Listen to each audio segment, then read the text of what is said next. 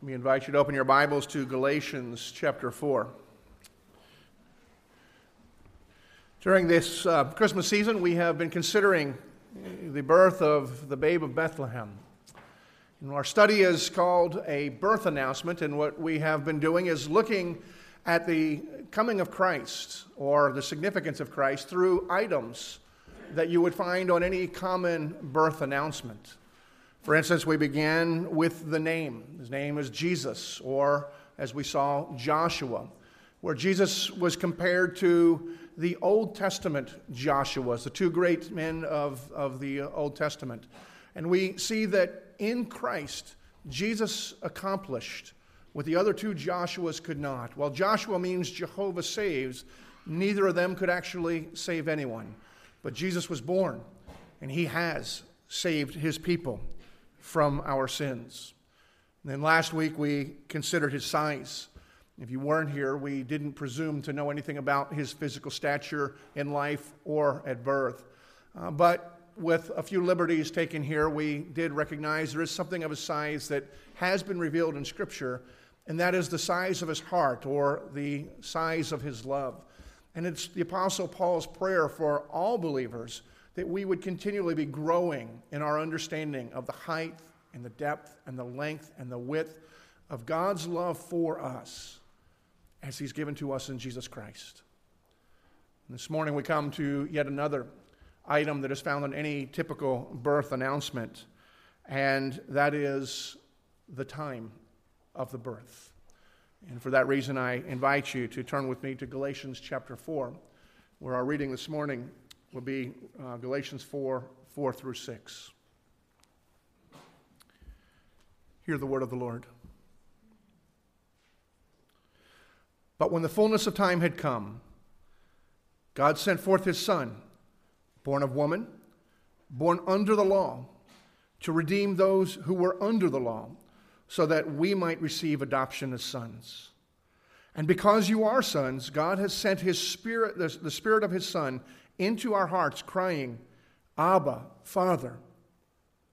So you are no longer a slave, but a son.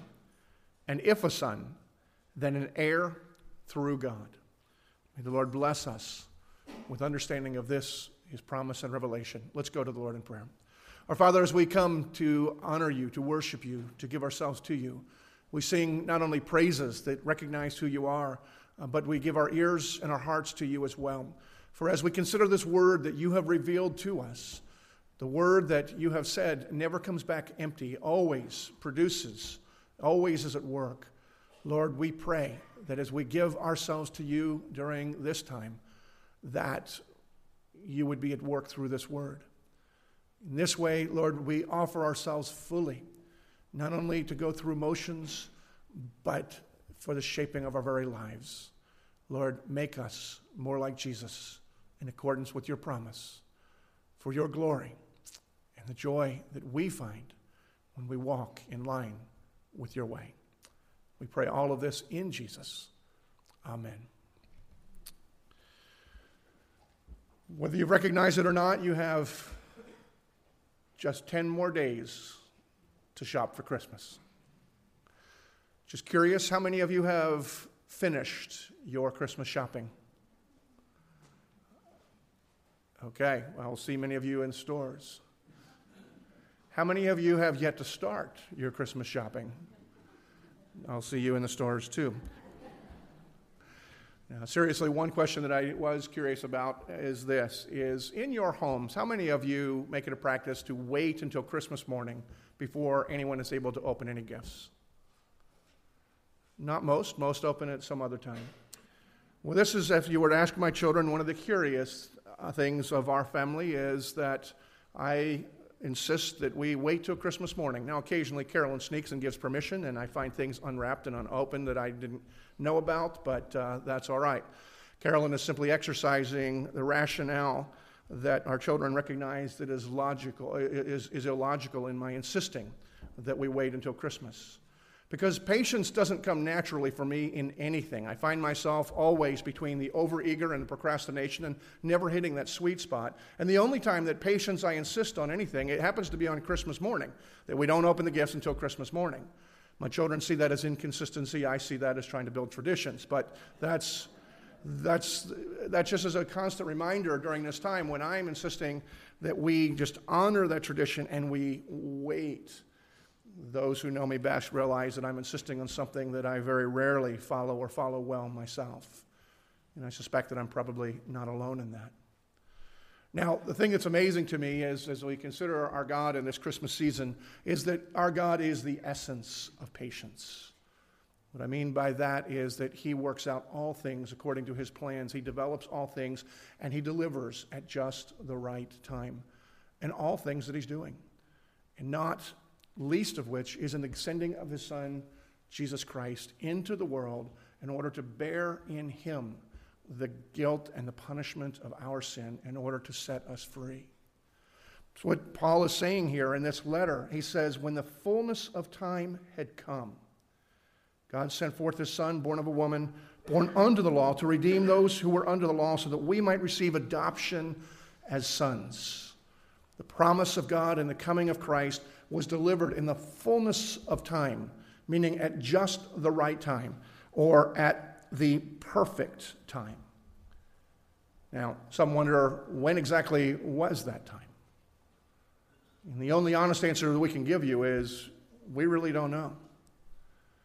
Now, we know that the first Christmas celebrations on recorded history took place in 86 AD, and then there seems to be a gap. It didn't become celebrated in any part of the world on any regularity until about 40 years after that, and even then it was only a small portion. And there's not enough detail for us to gain any kind of consistency, to know exactly when it was to be celebrated. And so consequently, there's a lot of debate as to when Christmas ought to be recognized. Now, if you grew up in an evangelical tradition, and I didn't grow up in one, but was discipled as I became a believer in my college years, you probably have been told that it's a spring date. And the reason for that is if the shepherds were out in the field, they were out in the open, the sheep were out in the open, it had to have been sometime in the spring. And so therefore, while it's okay that we celebrate Christmas in December, it's probably not the right date. It must be sometime in the spring.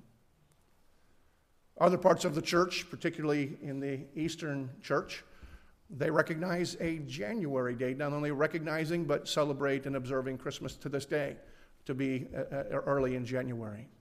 And of course, we in the majority of the world traditionally celebrate Christmas on the 25th of December.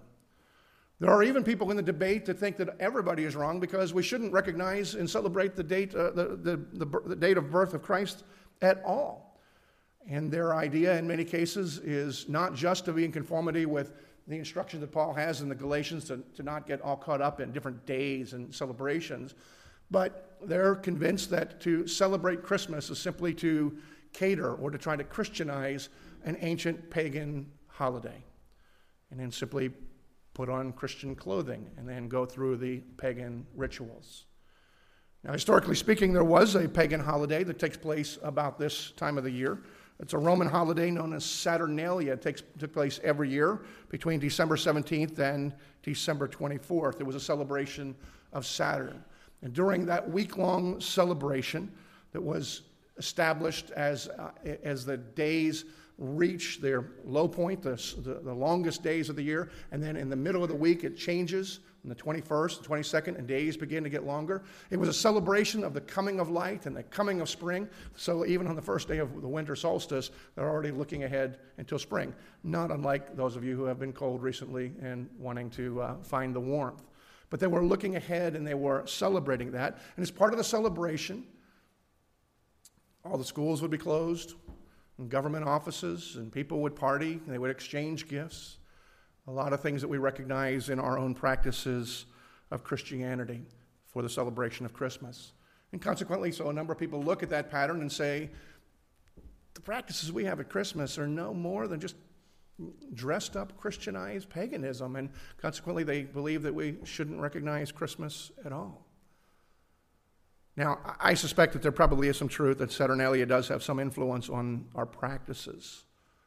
But I don't think that it necessarily follows that just because there are some similarities of practice that Christmas is a revision of Saturnalia. In In fact, I think it's quite possible that Saturnalia was simply a preemptive counterfeit of Christmas.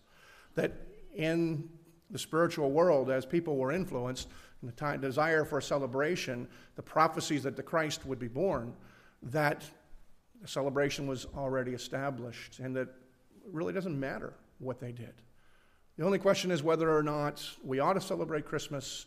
And I'm convinced that we ought to, because it's God's gift to us of the incarnation, through whom all the promises of birth. And when was Christ born? While we can't be certain, nevertheless, there seems to be some evidence that maybe the traditional date is okay. In the late 19th century, a historian named Alfred Edersheim wrote The Life and Times of Jesus the Messiah, which has become somewhat of the standard for studying the life of Christ. And in one of the appendices there, he makes a case for the possibility, even the likelihood, that Christ was born in late December. Let me share some of his reasoning here. Historically, he says that we know that in August 5th, AD 70, the temple in Jerusalem was destroyed by a Roman general named Titus. And at that time, Jewish records show, and then Josephus, the historian, also confirms that a group of priests called Jehoiarib, they were serving in the temple. Just a little bit of background, if you look into your Old Testament history, you'll see that David divided the priesthood, the whole order of priests, into 24 divisions, which were also at times called courses. And each course, each division would serve for about 2 weeks in the temple when their time was up. And it was the Jehoiarib that was serving in the temple at the time that the temple was destroyed. So now that we have that background, what Edersheim does is he then traces back historically from what we know and to the prophecies. And he says that if you trace back through time the service of the various divisions, when you come to the time of October, a year prior to when Christ was likely to have been born, you find that there was a division of Abijah that was serving in the temple in early October. Now, for those of you that are not asleep already, there is something that comes with this. So here's the question that we need to ask with historical background behind us. Now we have, who cares, the division of Abijah, who's there. So here's the question we ask. Is there anybody that we would know or recognize or have heard of that would have made that significant? Well, we're not going to turn there if you want to make note, but you can look in Luke chapter 1, and you find that there was a certain godly priest named Zechariah who was part of the division or the course of Abijah. Zechariah had a wife named Elizabeth. Despite their advanced age, they had no children. But while Zechariah was serving his term in the temple at that point, the Lord appeared to him and made a promise and said, "You and your wife are going to have a child." Zechariah laughed. And as a consequence and as a sign, the Lord struck him dumb for the duration of the pregnancy. In other words, to laugh at God apparently is not a good idea.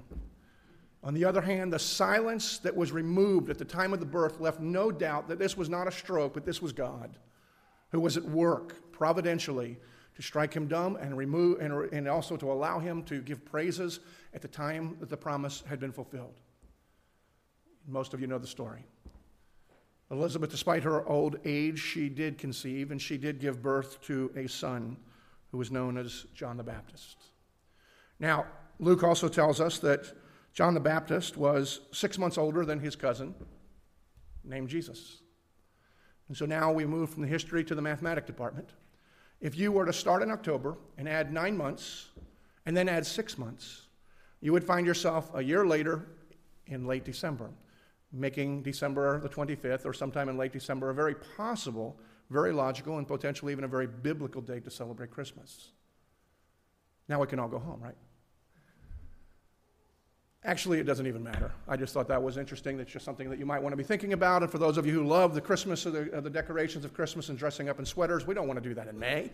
So you now have biblical and historical reason to believe in the birth of Christ. But we don't really know the actual date or even the season of when Christ was born, no matter how much rationale there is. But what we do know, and we can be dogmatic about, we know for certainty, we can be bold in our confidence, is that Jesus was born at just the right time. That's what Paul says here. When the time had fully come, or when the fullness of time had come, God sent into the world his Son to those who were born under the law, under the curse of the law, in order that we might be set free from the law to live for him. It was just the right time, is what the passage is telling us. It was just the right time. It was just the right time politically. For the first time in the known world, or the known history, the known world was unified. It was an era known as the Pax Romana, from BC 27 to AD 180, about 200 years of unprecedented peace. Now, how did this peace come about? Well, the Romans had basically bludgeoned everybody else into submission, and nobody would dare attack them. So whatever the Romans said, people did. Everything was shaped by the dictates of Rome. The Romans made sure that nobody opposed them, and for the first time, there were no wars being waged anywhere.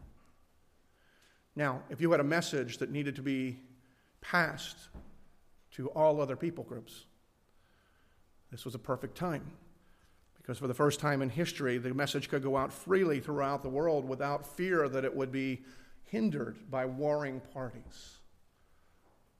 And so it was just the right time politically. It was just the right time commercially, because during the Pax Romana, the Romans did something that never was attempted before. In order to expand their territory and to make commerce between different lands easier, they designed and they developed a system of roads. The roads were developed in such a way and so well developed that many of those roads continue to be used today in North Africa, in the Middle East, and in parts of Europe. The Romans were advanced and created an opportunity for people to connect.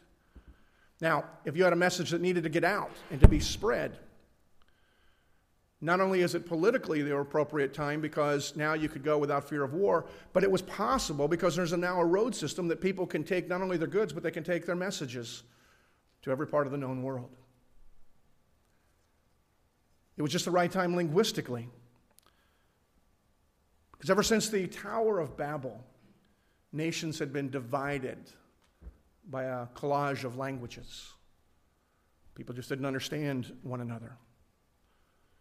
But all that changed when a young and amazingly capable ruler named Alexander the Great began to reign. As part of his rule, one of the things he insisted upon was that every nation that was under Roman influence, which was everyone in that part of the world, would begin speaking a common language, Koine Greek, which was what Alexander spoke. And Koine Greek is the most exacting and the most precise and the most detailed language that has been designed by man. And since everyone was expected to speak that, or at least be familiar with the language, it was the perfect time. Because if you had a message that needed to go out to a wide range of people, Greek was the perfect language in order to do that. One, everybody understood it. And two, because of its precision, communicating not only the message, but details and significances of promises that are encapsulated in the giving of Christ would be more easily communicated, and we would have greater understanding. It was the perfect time linguistically.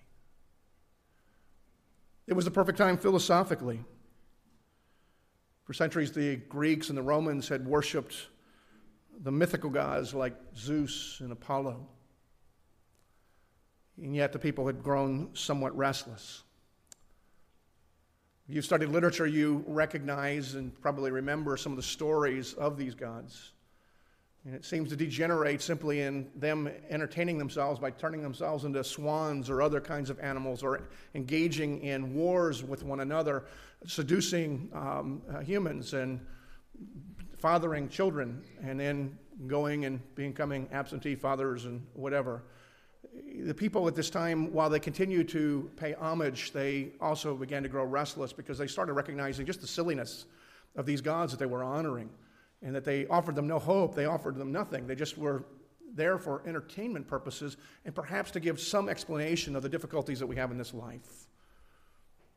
So people were growing tired of the silliness of their hope, which made it just the right time for a message, a substance, of reality, of veracity, of depth, of hope to be delivered to a people that were hungering, starving for hope to come from God. And it was just the right time spiritually as well. Because God had been silent for 400 years. It had been 400 years since he had spoken through any of his prophets. He seemed to be amazingly silent. People had their tradition, people had the word, but God just didn't seem to be speaking in the way that he had in the past. Why? I'm not sure that the scripture speaks specifically to it, but I suspect that it may be because when you really want to be heard, sometimes it's best to whisper. Many of you are old enough to remember the old E.F. Hutton commercials. Some of you wonder who in the world is E.F. Hutton. But those of you who are old enough to remember them, when the guy would begin to whisper, everybody kind of leaned in because they wanted to hear what was being said, but it wasn't being said loud enough to be processed in normal conversation. Well, against the backdrop of 400 years of silence, people were hungering to hear a word from God, to know that God was still there, that God still cared, that God was at work. And so now God is speaking for the first time. Something new is happening. And so when John the Baptist comes onto the scene and proclaims, "Repent, for the kingdom of God is at hand," people stood up and took notice. And subsequently, when Jesus came and began to teach and saying, "The kingdom of God is here, and the kingdom of God is like," people marveled and said, "No one has ever spoken like this." It was the perfect time. It was the perfect time, politically perfect time, commercially perfect time, linguistically perfect time, philosophically, religiously perfect time, spiritually. And that's not all incidental. It's not like God was just waiting for an opportunity at some point to have all the stars align in the right way and say, "Okay, now we can go." But it's an evidence of God, as all through the scriptures, testifying that he's in control of all things, and he is working out his plan according to his purpose for the good of those who are called according to his purpose. And God, from the beginning, through his prophecy, saying, "This is what's going to take place. Not only that you would know, but this is what I'm doing." And when all these things came together and it became the fullness of time, the perfect time, when all of God's provisions, providence, were working together in order for him to send his son at the time that he had determined, it was then, at the fullness of time, that God sent his son into the world to redeem those who were under the law, that we might become his sons, children of God. Now, we could go on and talk about all the prophecies and how they all worked out, how God was working all of them, because it almost seems limitless, the number of things that God was orchestrating as he was sending his son to us. But what's most important as we come is to ask this question: what does God's timing say to us during this Christmas season? If you're like me, one of the questions that I find myself regularly asking is this: Lord, can I trust you? Can I trust you with that problem that I'm wrestling with? Can I trust you to deliver me from this difficulty? In short, Lord, can I trust you? But when I consider the Christmas story in light of both biblical and historical evidence, I have to marvel at it. And I have to realize and say both to the Lord and to myself, I can trust you, Lord. Because what the story tells me is that at just the right time, or at the right time, when the time fully comes, God will resolve my problem my dilemma. At just the right time, God will deliver, just as he delivered his Son. The Christmas story itself, when we look at the specificity, at the fullness of time, that even though we didn't know what the time was, and we even don't know when the time was as we look back, we know that it was the right time, the fullness of time, and that screams to us, we can trust God.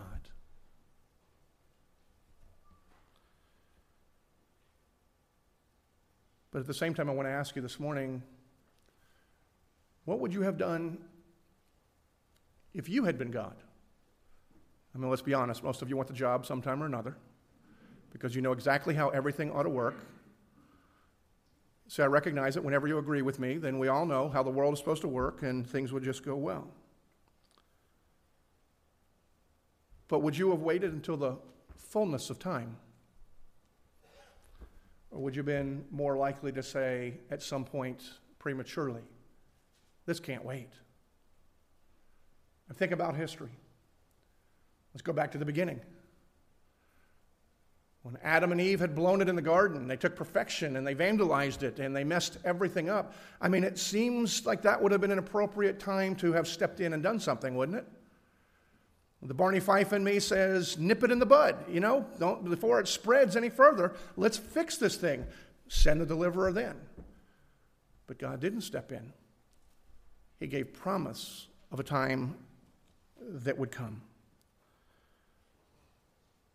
About during the days of Noah, when the people lived in such rebellion that the Lord couldn't take it anymore. And he said, essentially, I'm going to start over, but I'm not going to start over.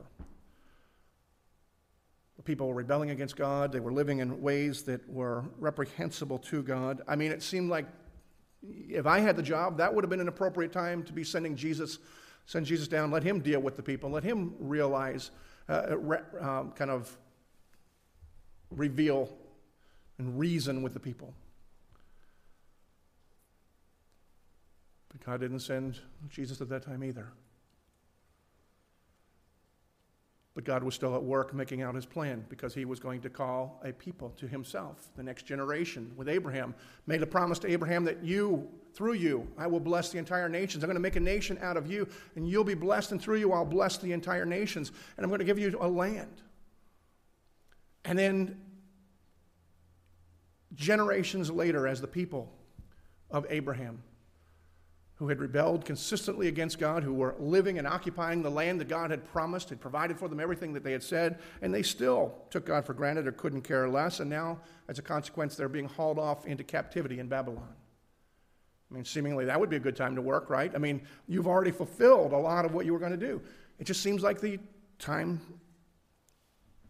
to work. I think about all the instances through all history and say, I don't think I would have waited. Because my tendency is to be over anxious and impulsive. And recognizing that that's not necessarily wise, it leads to procrastination. So again, hitting that sweet spot of just the right time, not only is it not my nature, but it's very difficult because I'm not always sure when the right time is. But there was a right time. There was a right time redemptively. There was a right time in preparation. There was a right time that God understood. There was a point in which God had finally put all the pieces together the way that he wanted to, and then he says, now I send my Son. And he sent Christ into the world in order to redeem us and to bless us.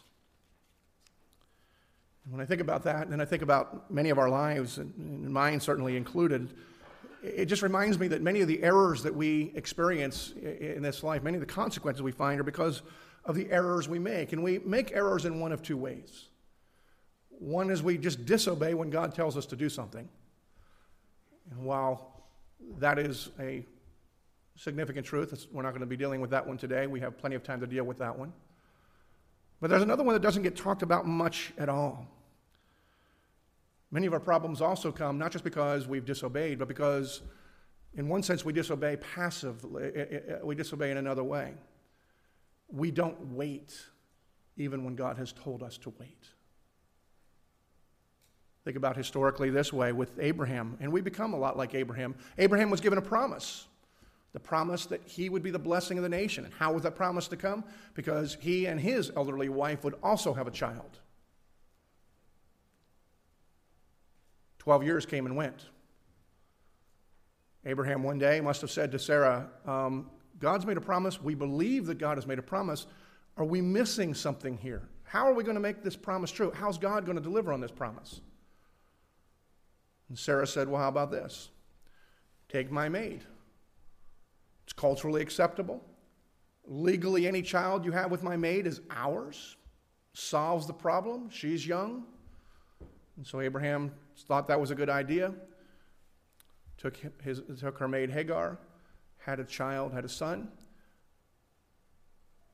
And then later the Lord delivers on his promise, and he and Sarah had another son. So now Abraham had a problem.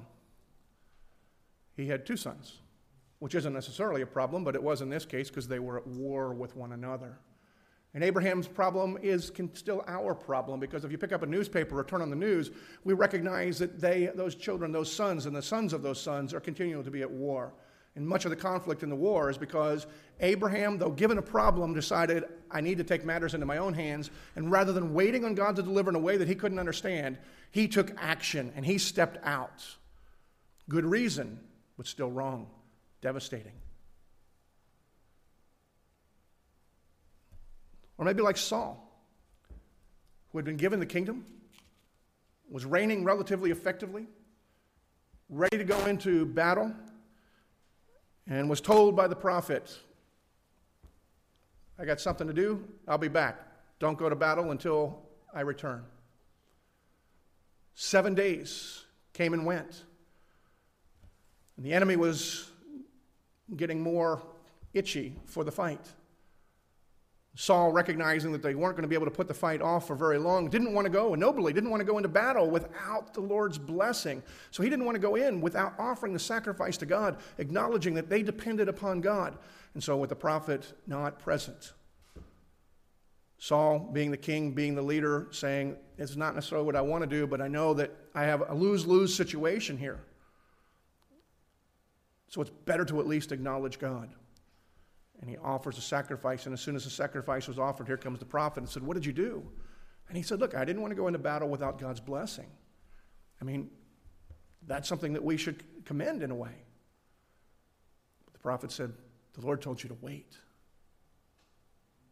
And because you didn't wait, because you took matters into your own hands, you forfeited the kingdom. And Saul lost everything. Story after story in the Bible shows us people unwilling to wait for God's timing, willing to wait for the promise of God to come true in God's way. And each one experiences consequences. I believe this is pertinent for us. It's a message for some of us during this season. In the fullness of time, God gave birth to his promise. And so in the fullness of time, God will continue to give birth to his promise in your life as well. How will he do it? I have no idea. When will he do it? I have no idea. Except to know that in the fullness of time. And to know that evidence of the Scriptures tell us over and over again, actually God's already working it out. Because in all these instances, little by little, God is preparing circumstances and preparing the people for whatever God has in store for them. And his promises are inseparably linked to his purposes. He doesn't bow down to ours. And the Christmas story screams to us, whatever it is we are facing, whether it's a health condition, relational brokenness, job or economic instability, that we cry out, and we've been crying out, Lord, deliver us. And we know the promise that he will work out all things for us if we're called according to his purpose. And we wonder, when will you be at work? And the only answer we have, but the only answer we need, is in his perfect time. We can believe and trust that the Lord will deliver, and little by little he is working even now. Because he's not only preparing the circumstances, but he's preparing you and he's preparing me that we would be who he wants us to be. And our circumstances are part of that process. And so whenever we, this Christmas season, go to Bethlehem, and we see representation all around us of the birth of the baby born at the perfect time, know that we have the same Father who has made a promise, who is working it out, who is preparing a world and preparing a people for whatever situation we may face,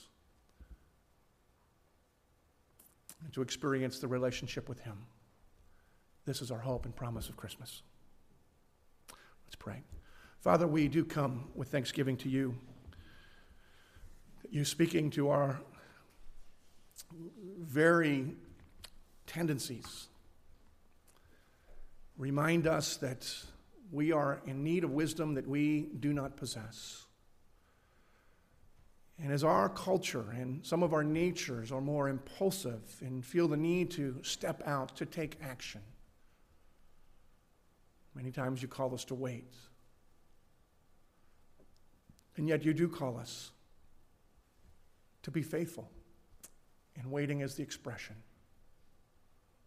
at times. And so, Father, I pray that you would be at work in us and to remind us to be still and to know that you are God and you alone. And that in our stillness, as we see you at work and your promises unfold, not only will the nations know that you are God, but we'll be reminded as well. Father, prepare our hearts that we might delight in seeing you at work. Give us strength and focus to look to you in the midst of whatever it is that we are dealing with, and cling to the promise of your love and of your deliverance, both of which fully reflected and fulfilled in the coming of Christ, and will even more fully be revealed and experienced when he comes again. Father, bless us in this knowledge, that not only may we know, but that we may feel the peace because of the birth of the Prince of Peace. It's in his name we pray.